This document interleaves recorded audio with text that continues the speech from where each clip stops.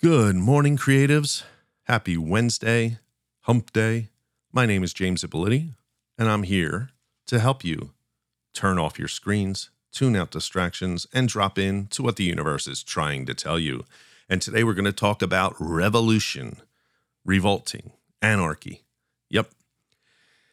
You need to get your art out into the world. You have to think kind of like a revolutionary, right? You need to revolt because the regular world doesn't see your art as an important thing. And we know this just by looking at how funding goes to the arts. It really gets taken away.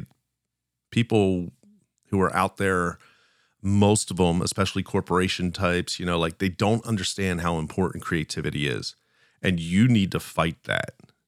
You need to fight every day against the status quo of art is not important.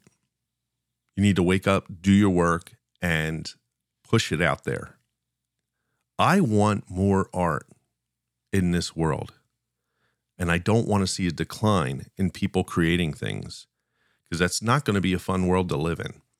So we need for you to create and fight anyone who tells you not to create. I don't mean physically fight. Don't go punching people. I mean, fight the urges of falling in line. If you have something that is so important to you that you need to get done, if you're driving to work right now and you have important art things to do, maybe you should call out and go do those things. That's revolting. As long as you're not going to lose your job, maybe you need to take an art day. People take sick days, mental health days. What about creativity days, art days? Those are important.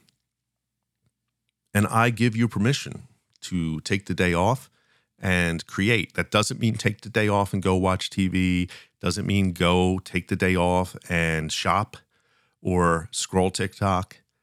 It means take the day off and commit that day to creation, to creating something.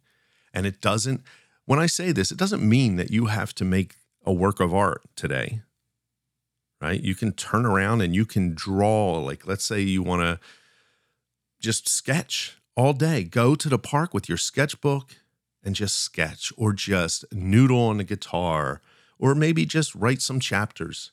And they don't have to be good, but what you're doing is charging up your creative energy. You're getting it up to where it needs to be.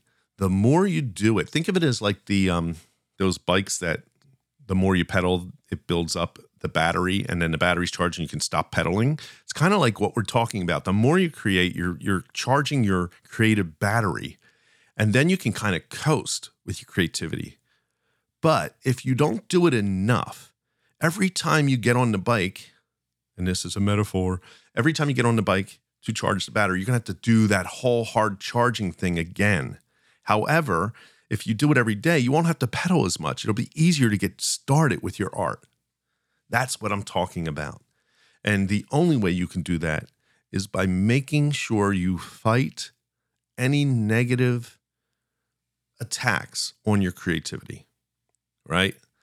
So if you need to create, and this is internal attacks, mostly it always will be internal.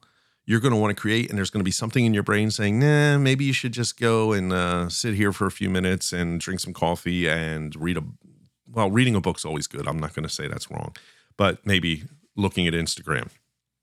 Those are going to be the things you're going to revolt against the most. But there will be outside people who will try to say that what you're doing is not important. You need to walk away from those people. You don't need people in your life who tell you that your creativity is not important.